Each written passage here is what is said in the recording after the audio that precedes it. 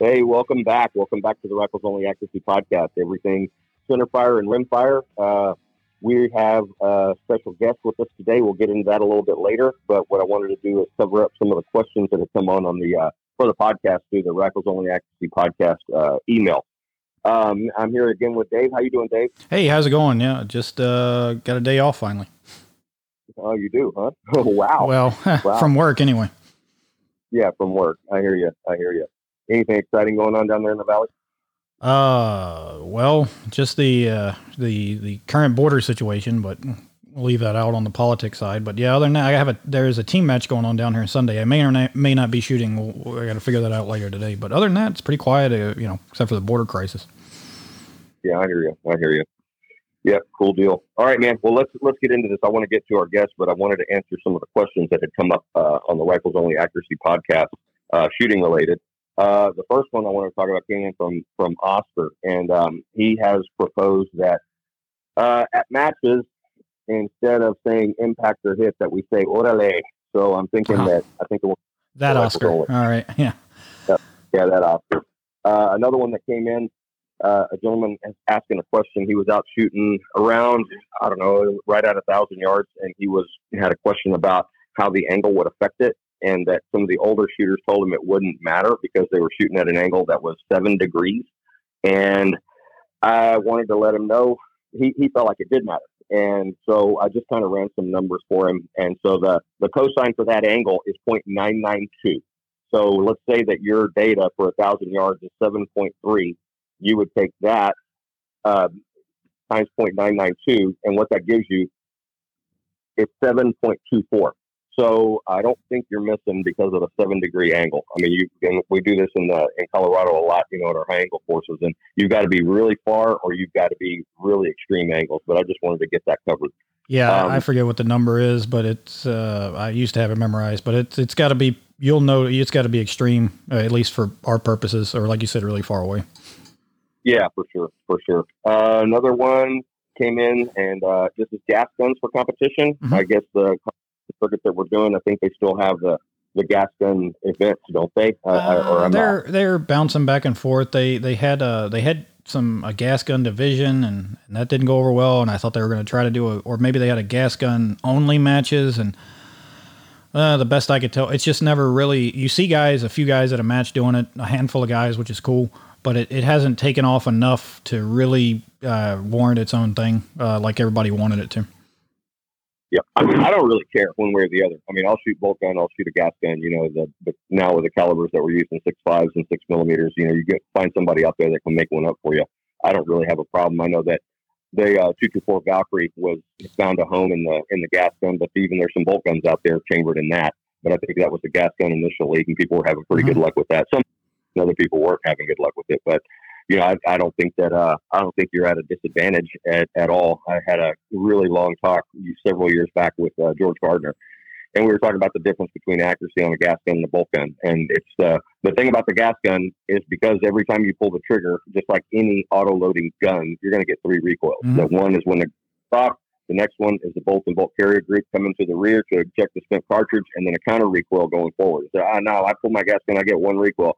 But then you ask them, okay, well, what about whenever you get to the end of that magazine? When you get to the end of the magazine, do you know that you're out of ammo, or do you think you had a malfunction? Well, I know I'm out of ammo. I said, yeah, because you didn't feel that 3rd recoil whenever the gun reloads itself. And so, yeah, that's just the thing. They're just as accurate. You just got to drive them 3 times as well because you're going to get 3 recoils on it. So that's kind of my answer to that. I've told people before, if you really want a good trainer, go get a gas gun. And if you can shoot the gas gun well, you're going to shoot the bolt gun well. Yeah, if you want a really good trainer, get a muzzle loader. That works out pretty good. Anyway, and then we still have also asked for an update on the night match that we're doing out here. We're doing it the weekend after the time changes, and that's going to be a rimfire match. And so that is still on. I don't have my calendar in front of me, so I can't give you that exact date. But it's the following weekend after the time change, and it'll be just pretty much the same thing. You don't have to have night vision or anything like that. I'm going to light this place up, but that's still a go. Cool. All right. Do you have anything else before I get in with our special guest today? No, because I think this one we might be here for a little while with some questions for him or talking to him, so might as well jump right in. Oh, yeah. All right. Well, a long time ago, I met a gentleman through the shooting world, and we became friends. And he is I'll get him to explain exactly what he does. But the barn out here at Rifles Only, he actually put this barn up. Um, he was a competitive shooter for quite a long time. Everybody in the industry pretty well knows him. His name is Jordy Richardson. Hi, Jordy. How you doing? Good man. How are you? Doing good, man. I was just kind of wondering if people might be interested in that Texas accent that you have. Where are you from? How'd you get here? So, uh, I am from Australian native, now dual citizen for about 6 years, and I came from a little town in Queensland called Goondiwindi, and I came over 24 years ago, and I came over training cutting horses. So I actually started out in Florida for almost a year, and then moved up to Texas, and have kind of planted here full time. Trained cutting horses for about 12 years competitively. It was predominantly a colt starter, 2-year-olds all the way to 3-year-olds, all the way through to their show career. I did well. I think I won about $50,000-$60,000 in the show arena, and one day I decided that it's a damn hard way to make a living, and got into construction, and construction business took off. And I got bought out about 12 years ago by the current company that I work for, Behrens and Associates. And so we do acoustical controls around natural gas compressors and pump jacks and drill rigs, generators on hospitals and inside larger warehouses and facilities. So that's currently where I'm at now. All right. All right. So I know that you do this pretty much all over the United States, don't you? Yep. So basically we go from Canada. We have an office in Canada, California, Colorado, Aledo, Texas here where I live. We have a yard in Phoenix, Arizona. We have a job currently going on in Mexico, and we have a job about to start in Guadeloupe. That's that little French island down off it's near St. Lucia out that way. Wow. Wow. So right. we are spread out. Yeah, it's a pretty good company to work for. Well, good, man. Well, good. I'm glad your continued success on that. That's awesome. That's really good news. Well, like I say, I know you through the shooting community, and I wanted to get you on for a non-shooting topic. And this is something that I know that a lot of people are interested in, and a lot of the shooters that are out there who know you are going to be interested in hearing about this. But you pretty much stopped shooting and started doing dual-use motorcycle riding. And you've recently done a trip.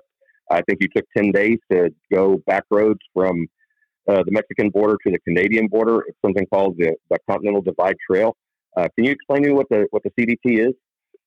Yeah, so the CDT Continental Divide Trail is basically a bicycle/motorcycle trail that goes from Antelope Wells, New Mexico, and travels up the Continental Divide on and off, and ends up in a little town called Eureka, Montana. And about 8 miles north of Eureka, you'll hit the Canadian border. And it's in the bottom of British Columbia, about where the Alberta-British Columbia border hit the US border. So, yep, it would be, I was under the impression that it was 80% dirt. It's probably more like 70% dirt and 30% pavement, blacktop, bitumen, whatever you want to call it. Okay. Now that I've ridden it, I know that. So there's a guy, the main guy, his name's GPS Kevin, and you can kind of look him up online, and you can buy an SD card from him, and you throw it in your GPS, and it gives you 3 lines. It gives you the blue trail being the main trail of the CDT. It gives you a green trail for bypasses, which is predominantly all blacktop, and then the red trails are the more gnarlier, more difficult parts to do. Just depends on how you're feeling, how fast you ride, and they're actually not too bad. A couple of them got a little rough, but no, they're not as bad as what I thought they'd be. So yeah, you start at the bottom. I actually U-hauled my bike to the bottom, and I met an ex-shooting buddy of mine, Freddie Voloff, who's a firefighter in Bakersfield, California, in Las Cruces, and we rode down the border, and 10 days later we ended up in Canada. And unbelievable ride, just through the countryside and through a lot of remote areas. It was a pretty good experience. Yeah, I can imagine. Well, a mutual friend that we have, Andrew Bluebaugh, he's done this, and he did it on foot hiking. And I think I don't remember exactly. I know I was intrigued whenever he was telling me about it, but it took him several months to make that trip on foot. Did you see anybody else on foot out there? I did. I passed several guys and actually stopped and talked to a few of them. One guy that struck me was probably in his mid-20s, and I think I was in the middle of Wyoming, basically looked like riding through the moon in some lunar area, and I see a dot in the distance, and I stopped at a cattle guard, and there's this kid sitting on the side of the road eating a payday candy bar with a bottle of water, and I'm a little concerned for him, making sure he's all right, but he knew what he was doing. He said he had 6 liters of water and enough food to get him the next 90 miles to the next town. So, yeah, more power to those guys. I don't know how they can do it, but that's a pretty unbelievable achievement. Yeah, oh, for sure. Well, Andrew, he's done all 3. He's done the Pacific Coast Trail, the Appalachian Trail, and the CDT. And I used to tease him, work on the side of the road, at a lemonade stand so that he could get enough money to go and do these hikes that he wanted to do. But but at any rate, he did. I know that some of the planning, it's been a while since I visited him about it, but some of the planning that he had was he actually, had certain dates that certain items would be sent to him to certain places along the trail in the mail, like a time when he knew he was going to need new shoes or new socks or things like that, snacks, everything else. So he had, people mailing stuff at certain dates. I think he said that you go to the post office if something's there, it'll stay there for 10 days, if I remember correctly. So he has to show up in that window to where he can get his package. But yeah, it was a lot of planning that goes in to do that on foot as well as on the dual use bike. Like how did you train for that, Jordy? So basically, I'm relatively fit anyway. I'm a working foreman. I do work out regularly, but I stepped that up. So for a month prior to this ride, I not just prepping the bike and mentally prepping, I physically started doubling up my workouts from, a couple of days a week whenever I get to it, wherever I think about it, to 5 days a week for about 3 weeks. Mostly core and upper body. There's a lot of standing on the foot pegs. When you're off-road, you're up on your pegs and cornering your sit. And when you get on the blacktop, obviously you're sitting just because of the wind buffering. So, yeah, I did put some effort into staying physically fit, and it helped a lot. I didn't really fatigue the whole trip. About the only thing that gets sore is your ass, and there's no training for ass. You can sit on your ass all day long on a block of wood if you want, but it's not the same. It's the vibration of. It's not the bouncing up and down. It's just simply the vibration of sitting on that bike, and that's. I hate riding blacktop, and that's where it usually gets is long distances on the blacktop. In the dirt, it's not so bad. Yeah. So yeah, physically, I think you want to do some weights and work some upper body and core, and you should be good to go. And that's not saying you need to. You could jump on your bike and just go. Freddie doesn't get a lot of time to work out, and he's a heavier set guy, and he didn't have any problems. I mean, you get into some of the gnarly stuff, it's going to wear you out right or wrong. Right. But you've been riding those backcountry trails a lot over the years in Colorado. Never a trip like this, but I know I've been up there training and we've spoken on the phone where you've been in a different part of Colorado. Do you think that helped just with your skill on the bike to be in those more gnarly areas? Yeah, and that kind of gets into the other topic. So the bike I took on the trip was a Husqvarna 701, which is a large single cylinder. It's the largest single cylinder bike on the market, and it is basically a KTM 690. Most people know the KTM 690 more than the 701. Husqvarna was bought out about 12 years ago by KTM. They're also in gas, so they're all manufactured in the same place. They're basically the same bike, different colours, different plastics. That bike weighs about 330 pounds dry. Mm-hmm. I kitted the bike out with a front rally kit, which has a larger windshield just to keep the wind off view, and it takes a lot. It lightens the bike up in the front end a little bit. And there's a company called Raid Garage, and they make a 1.1 gallon auxiliary fuel tank that actually you pull all the airbox out and it fits in under the seat.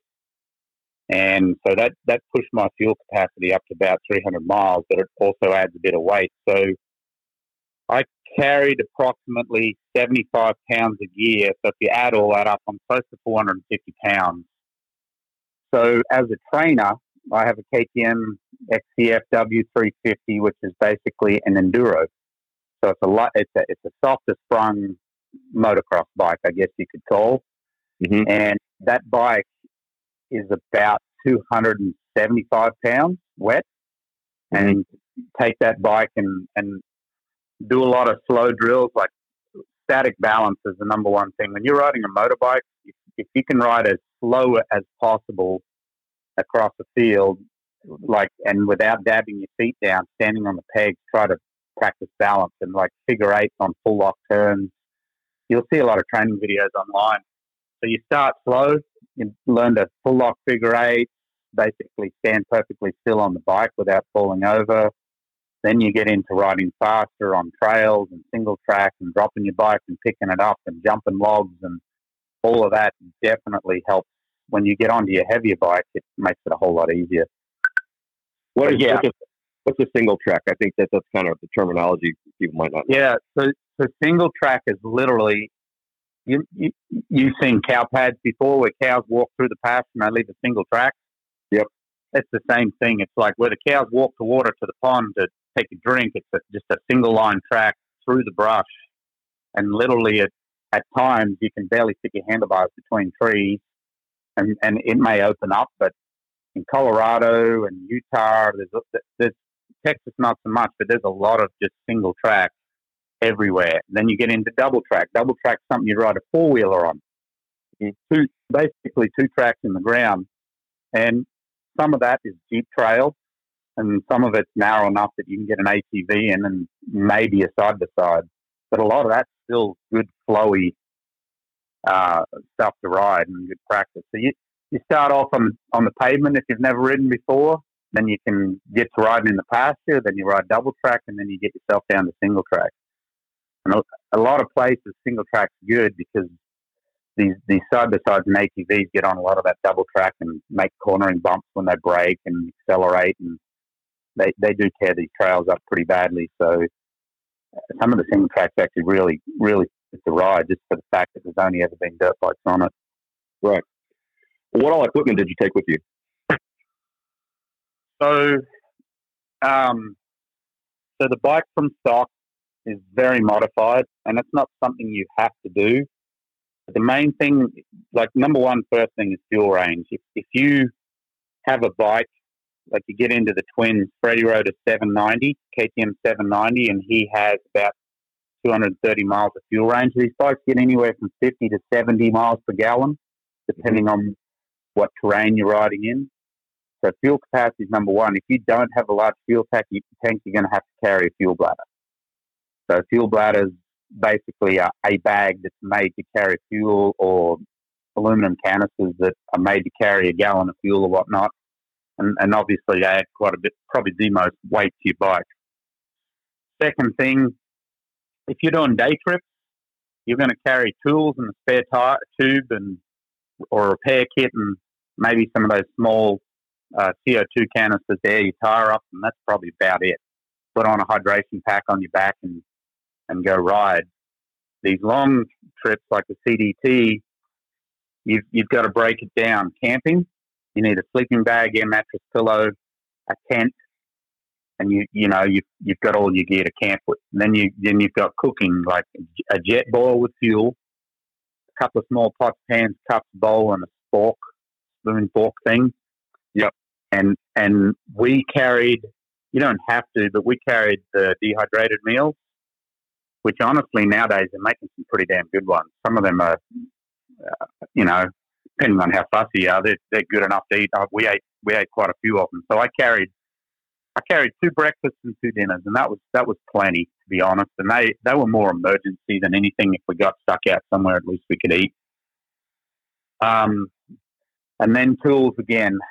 a lot of these bike manufacturers like KTM, for the 701, you can Google 701 tool roll and it'll give you a canvas roll with basically every tool you need to get yourself out of trouble on a 701 or a 690.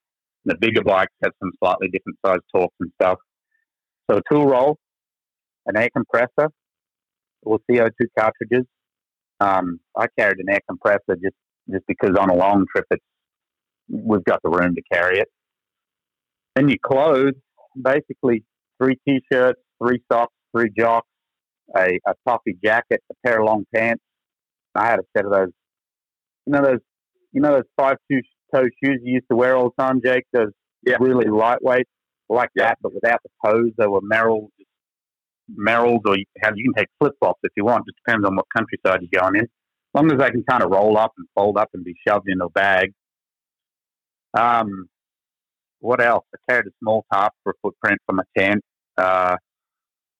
Tank bag. So between my legs on the tank, I carried all my electronics. So I had USB-C, USB-A, your standard USB, and the micro charging cables. I had a drone.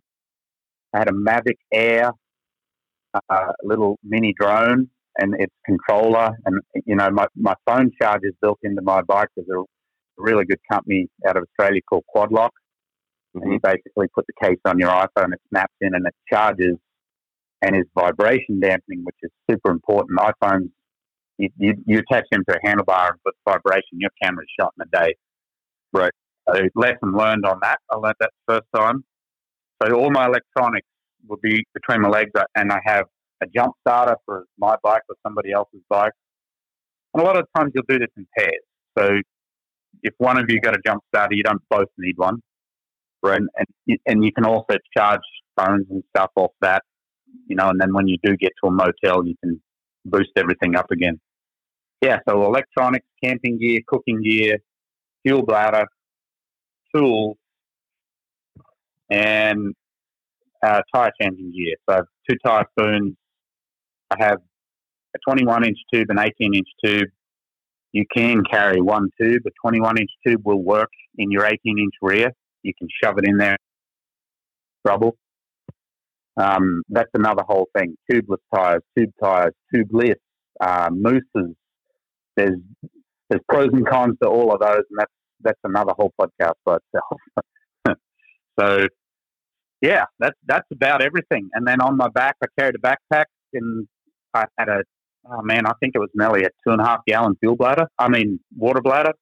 Yeah. And that's the key thing is carrying water, and you can stop and buy a steak and a can of veggies and a couple of beers and right before you get to camp at a town, or you can stay in town. It's totally up to you. I think out of the 10 days we did 7 in town and 3 in camp.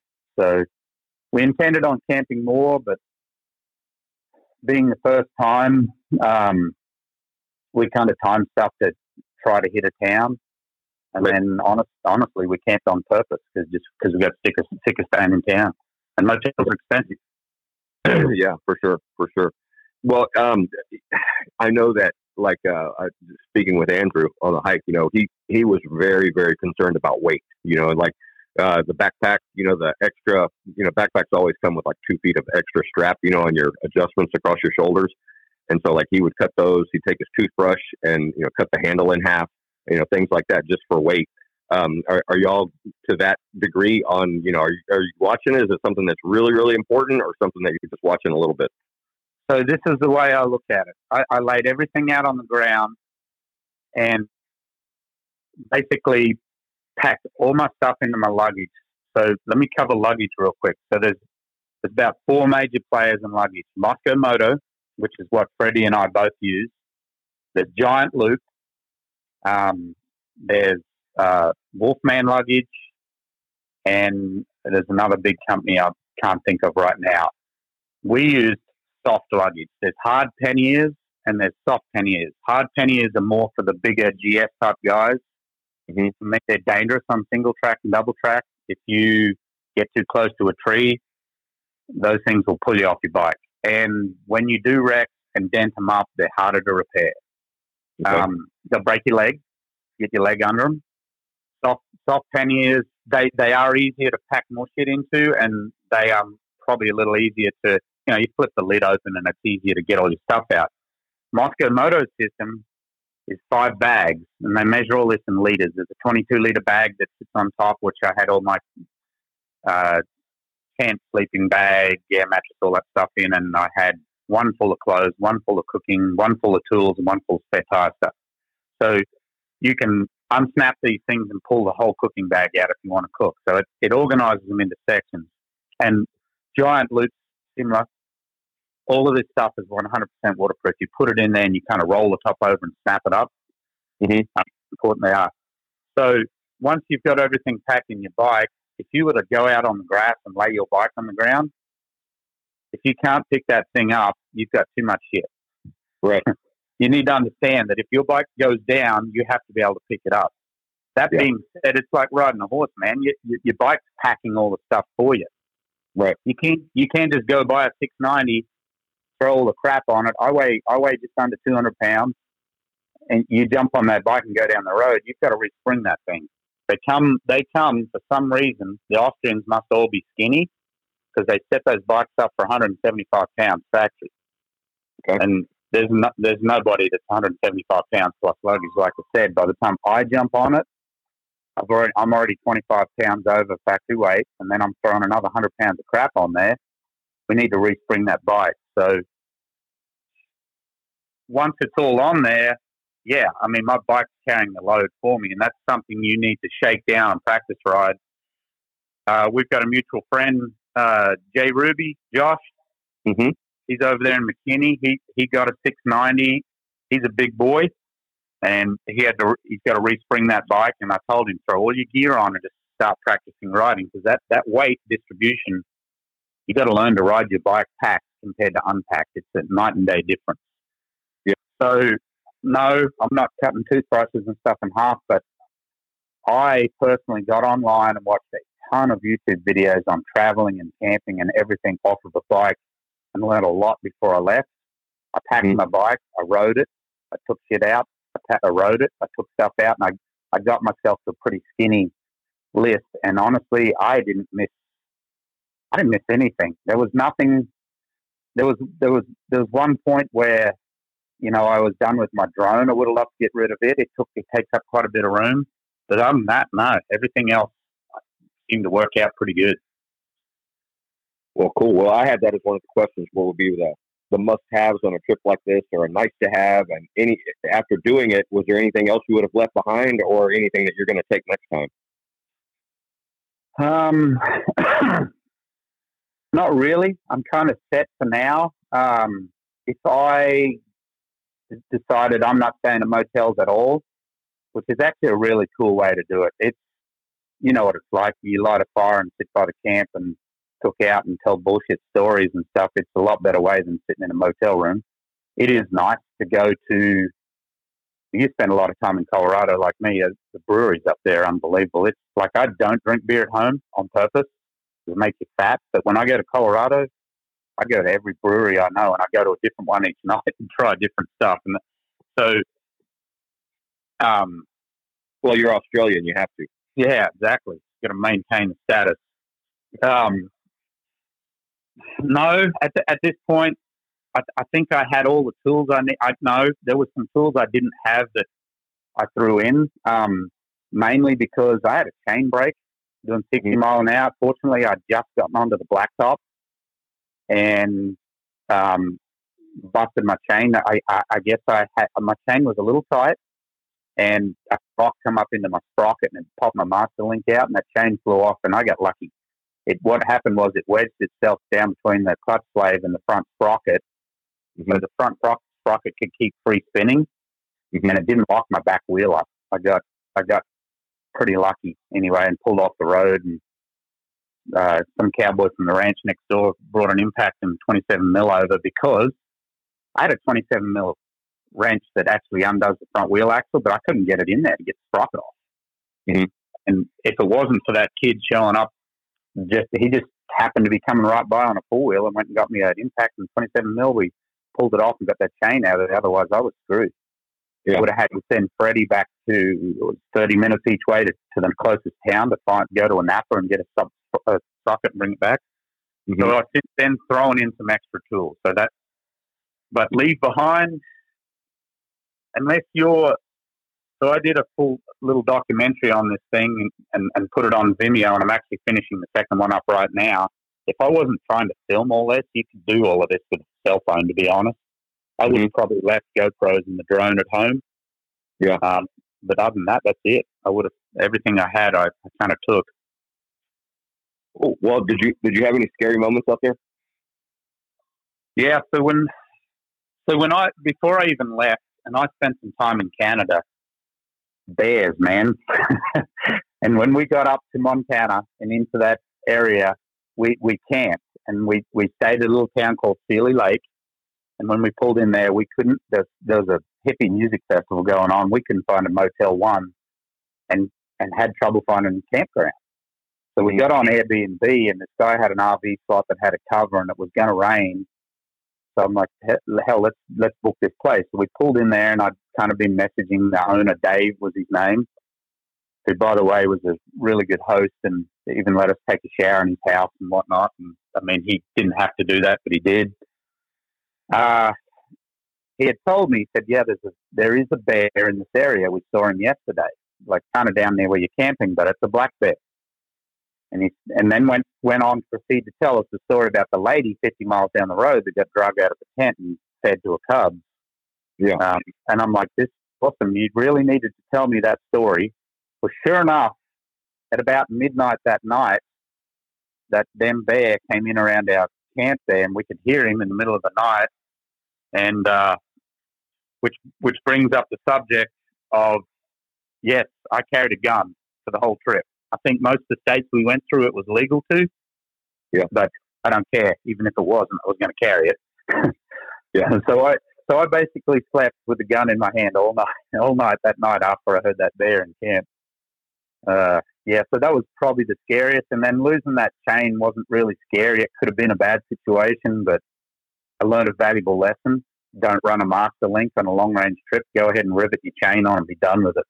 I don't think that chain would have come off otherwise. Yeah. Yeah. But no, other than that, all the people and all the towns were friendly. The shooting community has always been my best group of long-term friends. I've made more best friends, fortunate to have so many friends in the shooting industry. And the motorcycle industry, the adventure biking, dual sport biking industry is the same. When I went up to Colorado the other day, Richard Dias is another shooter that lives in Thornton, Colorado there. He's into dirt bikes too. And I called him the other day and I took my 350 up there and we were going to ride Saturday and he wasn't feeling well. So I went out by myself to Rampart Range and pull in the parking lot and unload my bike and start throwing the gear on. And the 60-year-old man pulls in beside me and we start talking. Same thing, similar interests. Shooting people are similar-minded. I'm like, I've never ridden here before. Do you know the trails? He's like, yeah, I've been riding out here for a long time. I'm like, you're welcome to join me. I'm like, cool. I'll ride with you. Then another guy pulled in. Long story short, the three of us rode 30 miles that day on single track, which is a long way on single track. We basically rode from 7 in the morning till about, I think it was nearly 3 o'clock in the afternoon, stopping along the way and talking and struck up a friendship. And I made a little movie for the day and emailed it off to him. I met a guy in the middle of Colorado who was riding the Trans-American Trail, which is another one we could get into. It basically runs from North Carolina to Oregon. Stopped, talked him beside the road. He does it basically every year. Got his name and his phone number and his email, and next year I may ride half the tat with him. So it's the people you meet along the way. That's a big similarity between the shooting community and the dirt biking community. Wade Studeville, that you and I both know, that guy there, him and his sons are big into dirt biking. So I need to meet up with him and go for a ride with him. I mean, there's a lot of people with. It's just that to me, it's a similarity, and I've already made a lot of friends in the adventure sport industry, and yeah, it's so similar to shooting. I just love it. Well, good. Well, hey, on this trip, Uh, it, what was the coolest thing you saw out there? I mean, you're going through some really, really interesting areas, remote areas. What's the coolest thing you saw? Probably the two best parts of the trip was Yellowstone National Park. Mm-hmm. Was really cool. Other than it was full of tourists this time of the year, but that's the other thing. Weather permitting, you really can't do this trip before July. Right. And you wouldn't want to wait much past like November to do this trip because the high passes simply aren't open. You get road closures and whatnot. So you've got that window to do this trip. Yellowstone was pretty neat. I mean, it's spectacular. But then also you get into like Colorado's probably the prettiest scenery, some of the old mines and stuff. And then Jackson, Wyoming is a town that's not actually on the CDT, but it's only a 30-minute outtake. Mm-hmm. And Jackson is one of the coolest little towns. I mean, there's horses and wagons going down the road. There's cowboys riding their horses down the main street. And, it's Jackson Hole's right there. So I would say Jackson, Wyoming, and probably Yellowstone were the two highlights of the trip. Yeah. Probably, but Colorado is the prettiest area. I tell you what shocked me: northern New Mexico is beautiful. Mm-hmm. And if you watch these Vimeo videos I've done, the first part of New Mexico is boring as shit, and you just kind of haul ass through there. Yeah. And then you get into northern New Mexico, it is freaking beautiful. And we got lucky with the weather. It had rained a lot the prior month, and it was green the whole way. We did get into some road closures and stuff up north and fires, but I don't see how anything could burn where we were. Yeah. Well, I know that I talked to some of my buddies up there in northern Colorado, and they're pretty smoky right now. So I guess y'all are further west than that, or were able to avoid most of that. Yeah, we saw a lot of smoke once we got to north. Once we got into Montana, we started seeing a ton of smoke, and that's where we hit a couple of road closures. It probably cut 50 miles off our main blue trail, but I mean, it is what it is. I don't think I think it would be impossible to follow that blue line the entire way, like any given year. You'd have to get lucky. So, and the bypasses aren't bad. I mean, you might have to backtrack 9 miles and go around and hit it. You just try and hit it again as soon as you can. Just keep trying.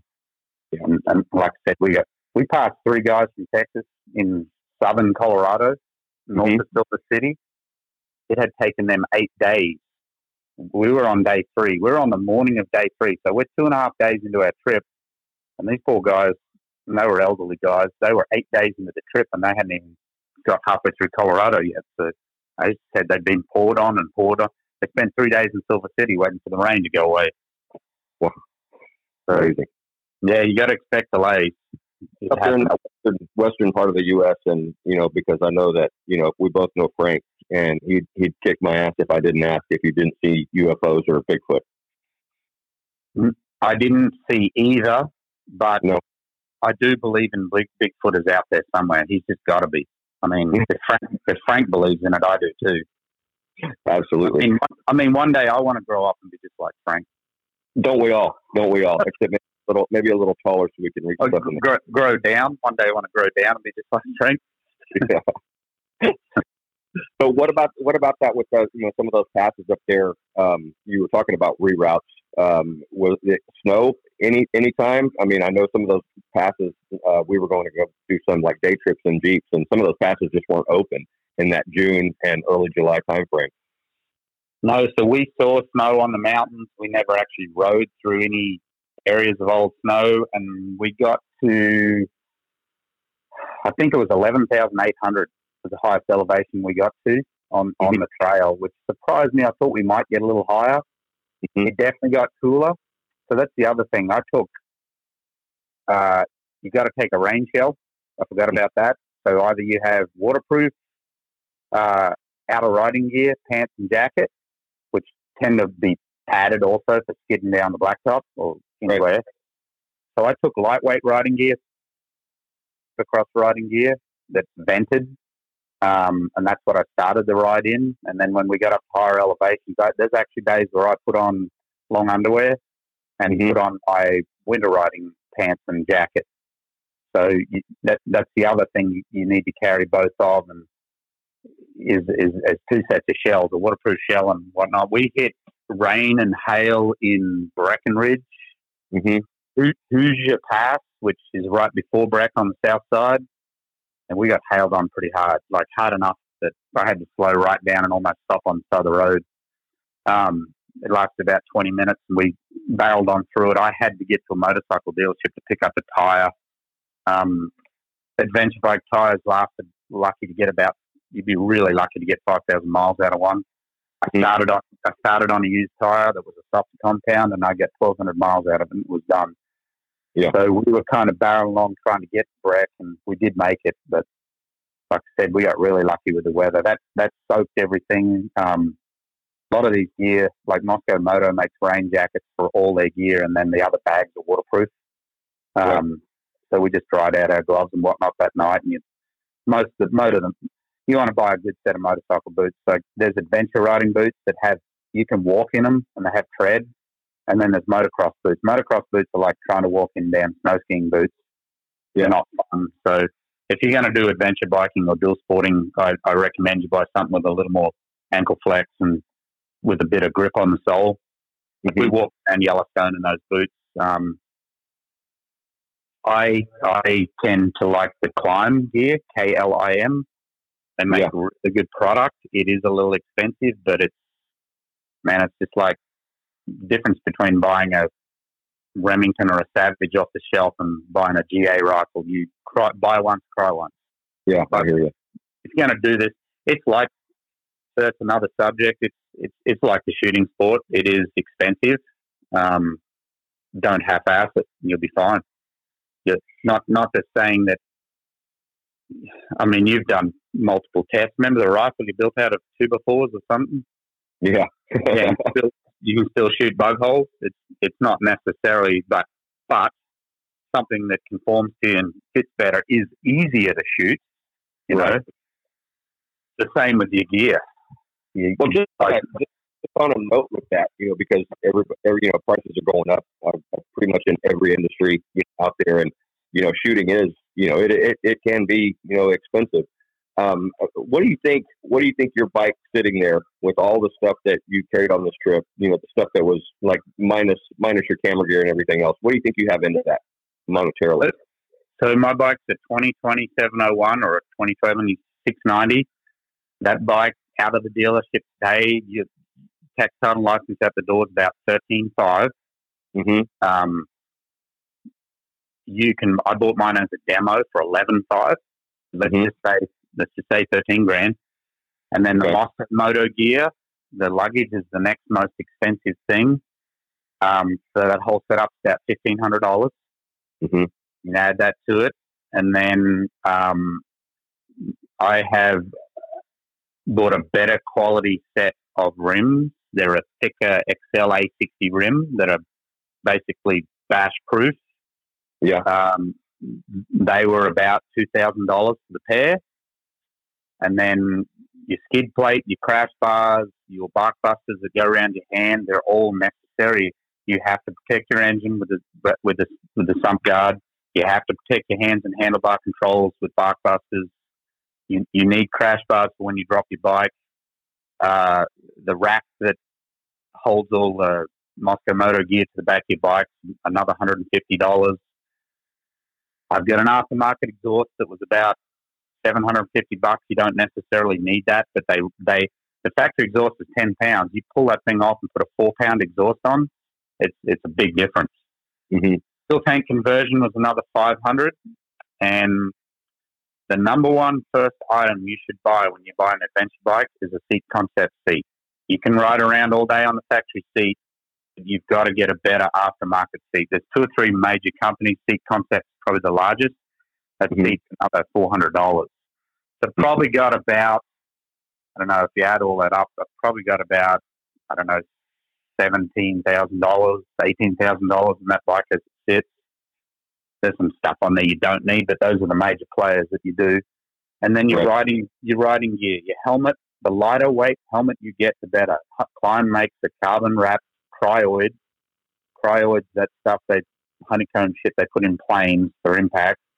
Mm-hmm. That's an $800 helmet with comms. If you're going to ride in pairs, you need a Kato or a Scala rider, or listen to music and communicate with each other. That system's not bad. That all totals about $800 in a helmet, and then a wet weather set of riding gear is about $400, and your dry weather stuff's about, you can get into it for about $150 for pants and shirt. Mm-hmm. So I'd say all total, if you're going to buy a brand new bike and all the gear and you're going to go on the road, $20,000 will get you going down the highway. Yeah. So 2 or 3 rifles. yeah, exactly. Unless I have seen some priced about that, but again, the thing about it is we always about the price of our guns and everything else, and then you go to those guys that deal exclusively in double rifles, and well, no, we're not we can't even really play. Whenever the starting cost on that is $200,000. So yeah, it depends on where you're going to go. I'm sure you could spend more if you want. Oh yeah, you can, and I've spent more than that. I mean, I have 2, 3 bikes, and it gets up there a little bit, but there's no entry fees, there's no motel and ammunition costs, and I mean, if you're not sponsored, which helps me a lot, it's an expensive sport, shooting. It just isn't, especially right now when the China virus has ruined everything. I mean, there's no ammo. I mean, I don't know what 3-gun shooters are doing. I'm sure they're not even shooting. I don't know how. I haven't been in that industry for a long time, but that's got to be tough. Yeah. Well, back kind of on track for the trip. In hindsight now, after having done it, and I have 2 hindsight questions, but is there anything you would have practiced more? Anything you would have done, like physically or practice on the bike, that you would have done more to prep for a long trip like this? No, like I said, you start with your slow drills.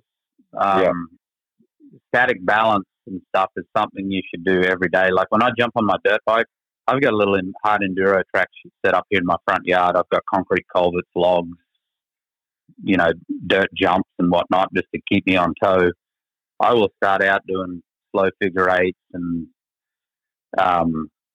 even wheelies, man. Just standing the front end of your bike up and setting it back down again. If you're gonna hop a log or a rock or something, you have to be able to get the front end of that bike off the ground at a slow pace. So you're basically standing on your foot pegs at a slow pace, pop your clutch, get your front wheel in the air and set it back down again. I'm not talking about riding a wheelie for 100 yards. Yeah. Just get the front of that bike off there and set all those things, getting the bike off the ground, static balance, slow drills. I'll do all that, and then I'll go ride my hard enduro track. No, just miles after miles. You just got to get on your bike and ride dirt roads. Push yourself past your comfort level a little bit every now and then. Don't just ride the same trail every day at the same speed. I mean, you need to, and motorcycles like rifles are dangerous things. You need to know what your limits are, but you also need to push yourself a little bit occasionally. Otherwise, you don't get better. You just maintain the same deal. Right. Yeah. On the second hindsight question, I know that you've done, lots of day trips or maybe even a couple day trips, before on your bike, but this was the first time you ever went out to tackle the CDT. And what you think it changed you a little bit? You got a different perspective of you or the U.S. or riding or anything else after doing a long, hard trip like that? Definitely. Yeah. I mean, it's hard to explain travel on 2 wheels and the smells and the sights and the fact that you can pull over anywhere at any time. It's not like being in a car. It's hard to explain to people, even beginners. People want to get into it. It's like just buy a bike and do it. Start slow and do it. But it's a unique way to travel, and it's a fun and easy way to travel. And yeah, I mean, long range trips gives you a lot of time to sit and think and reflect on things. And some of the countryside you see, it's hard to explain to people that being on 2 wheels, it's a different world, and it's a fun world to be in. I realized that I work too much. Like I work hard and I work rapid, and I'm all over the place. And I'll be 48 this year, and it's time for me to start trying to do a little more of this now while I can. I've got two awesome little girls, and I'm hoping, they're almost 6 and 7, and I'm hoping that one of them or both of them want to get into it. So I've got this goal of getting them on 2 wheels and teaching them to ride, and seeing if they're into it. If they're into it, they're into it. But if they're not, they're not. They're big on the horses right now, but I was too. But I've always been into bikes since I was a kid, and never really had the opportunity until I came over here to do this type of thing. But yeah, it's an awesome lifestyle. Like I said, there's good people in it. You can do it by yourself if you want. You can do it in pairs. I don't have a lot of close immediate friends around here that are into it. Like, most of my really good friends are not into it, and I've tried to push some of them into it. Some of them aren't interested. Some are. But yeah, motorcycle travel, for me, going on long distance trips and riding trails, I cannot stand riding on the blacktop. But unfortunately, you've got to get on it to go somewhere. Right. Yeah. Well, what's next for you? What's next for you in this? More trips, more smaller trips, larger trips? Yep, more smaller trips before it. So the Trans-American Trail is the next on the bucket list, and it's a 25-day ride from one side of the US to the other, going the other way. I may do half of it one year and half of it the next. Short rides, I'm going to go down to Big Bend National Park. Mm-hmm. I'm going to do a long weekend ride, maybe a 3 or 4 day ride down there. And then Freddie, the guy that I rode with, he did Baja this year. Mm-hmm. Baja is definitely on the list. I want to go down to the tip and back. Okay. Probably the only part of Mexico I want to go to. So Baja is a short trip. Big Bend is a short trip. End of September, we'll go up to Colorado to the Crested Butte area and ride single track up there with got a good friend, John Rory. He's a state policeman down there in Somerville State Park near College Station. He's big on 2 wheels. He actually one of the guys that's kind of pushing me more into getting back into it. We'll go ride Crested Butte for the week around that area, Sargents, all through there. Colorado's awesome for riding. So that'll be smaller day trips. The Trans-American's a big one. And then future goals, honestly, is as soon as this pandemic goes away, I intend on riding from the tip of South America north to Alaska, all the way through. I intend on riding Europe. I intend on riding Australia. I haven't ridden much of Australia. Huck Allen, Huck, my SAS buddy in Australia, retired. Yeah, I do know him. He is a massive adventure biker over there, and 2 to 3 times a year, him and a couple of his buddies do a different trip out through the outback of Australia and back. So I've got to get.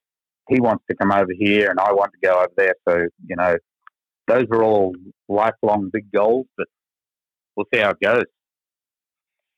And until then, I'll jump on my 350 and zoom around here. I'm fortunate. There's 150 acres gravel pit next door to me here, and the guy that owns it let me cut trails all over it, so I have a really good local spot to ride whenever I want. And that's awesome. Which brings up one more subject: Spot Mm-hmm. GPS, Spot GPS or satellite communicators. If you're going to ride by yourself, you've got to have one. They're about $350, and they have a annual membership to make them work. But if you need to have that SOS button, if you up big time and you break your femur or something and you're out there by yourself, you need to be able to press that helicopter button. So they're a must-have on a long trip. Yeah, for sure. Yeah, we do in the past have gone, on the multi-day offshore fishing trips, and the spot, satellite phone, all of that stuff is necessary. Especially if you're out there, but even in the woods too. Like you say, if you get injured, you're going to need that communication, that emergency communication. So yeah, good information. Yeah. Well, George, like I said, I watched your video. I've watched part 1 of it, and of course, whenever you were on the trail, I was able to text with you a few of the nights. You just kind of giving me updates on it and everything else. I know that I'm real interested in that, and I know that a lot of the people that in the shooting community know you, and some of them probably. I was talking to Andrew. He said that he didn't know that. He was really shocked that you did the CDT on a motorcycle, and I told him, I said, well, he's going to be on the podcast, so I know he's going to be listening, but. I know that a lot of people in the shooting community kind of have that same kind of mindset, for it. And I just wanted to get you on and to explain the trip and tell us how you felt about it and the gear and everything else. And we need to wrap this up, but I just want to thank you, man. I want to thank you for taking the time to answer my questions via text message while you were on the trail. I appreciate it. And I appreciate you coming on. Well, I appreciate you for letting me ramble on for hours about it, but obviously I enjoy it. And any of you guys out there that are listening that want to get into this, just call me. You'll know how to get a hold of me. I'll talk about it for hours. Part 2 I should have out this evening, so I'll send it your way when it's done. It's probably even better than part 1. Covers through Yellowstone and getting to the border and whatnot. Well, nice. I really look forward to that. Send me a link whenever you get it. And guys that are listening out there, if you know Jordy, then you know how to get a hold of him. If you don't, just send me an email to roap@riflesonly.com, and I will forward on any emails over to Jordy. And again, Jordy, thank you for taking the time with us. I appreciate it. All right. Well, hurry up and buy a bike. Well, I've got that KLX 140, but it doesn't sound like that's a very, very good one for that trip. It'd be fine. We'll just get a rope and tie you to the back of mine. It'd be good. Yeah. Well, I had that bike, and whenever I first got it, I have a dog out here that runs pretty good, and I've got this thing in 5th gear wrapped out, and my dog passed me. So, it's not very good for those short highway jumps you have to do. All right. Well, thank you. Cool deal. All right. Sounds good, brother. Thank you. And again, guys, we're taping this Sunday. We're having Regina Milkovich and Allison Zane, the only 2 females that have won national level competitions. So what I want y'all to do, if y'all have any last minute questions, I was looking over my notes for that, and y'all have sent in questions. I have 1, 2, 3 and a half pages of questions that y'all have sent in. So if y'all want to get anything in there, we're going to be taping that one on Sunday. It'll probably drop Sunday night or Sunday morning or Monday morning. But again, thanks for being out here. We'll thank all of our sponsors on the next one with Regina and Allison. But again, thank you, Jordy, and Dave. Thanks for sitting there and listening to us. Oh, no problem. No, I just keep my mouth shut when I don't know anything that's being talked about. But yeah, we're gonna get some exit music if you guys want to stay on once the music's off, and I'll turn this off and I'll get some info to put on the description and a link to the video or whatever we can get. Perfect. Perfect. Thank you.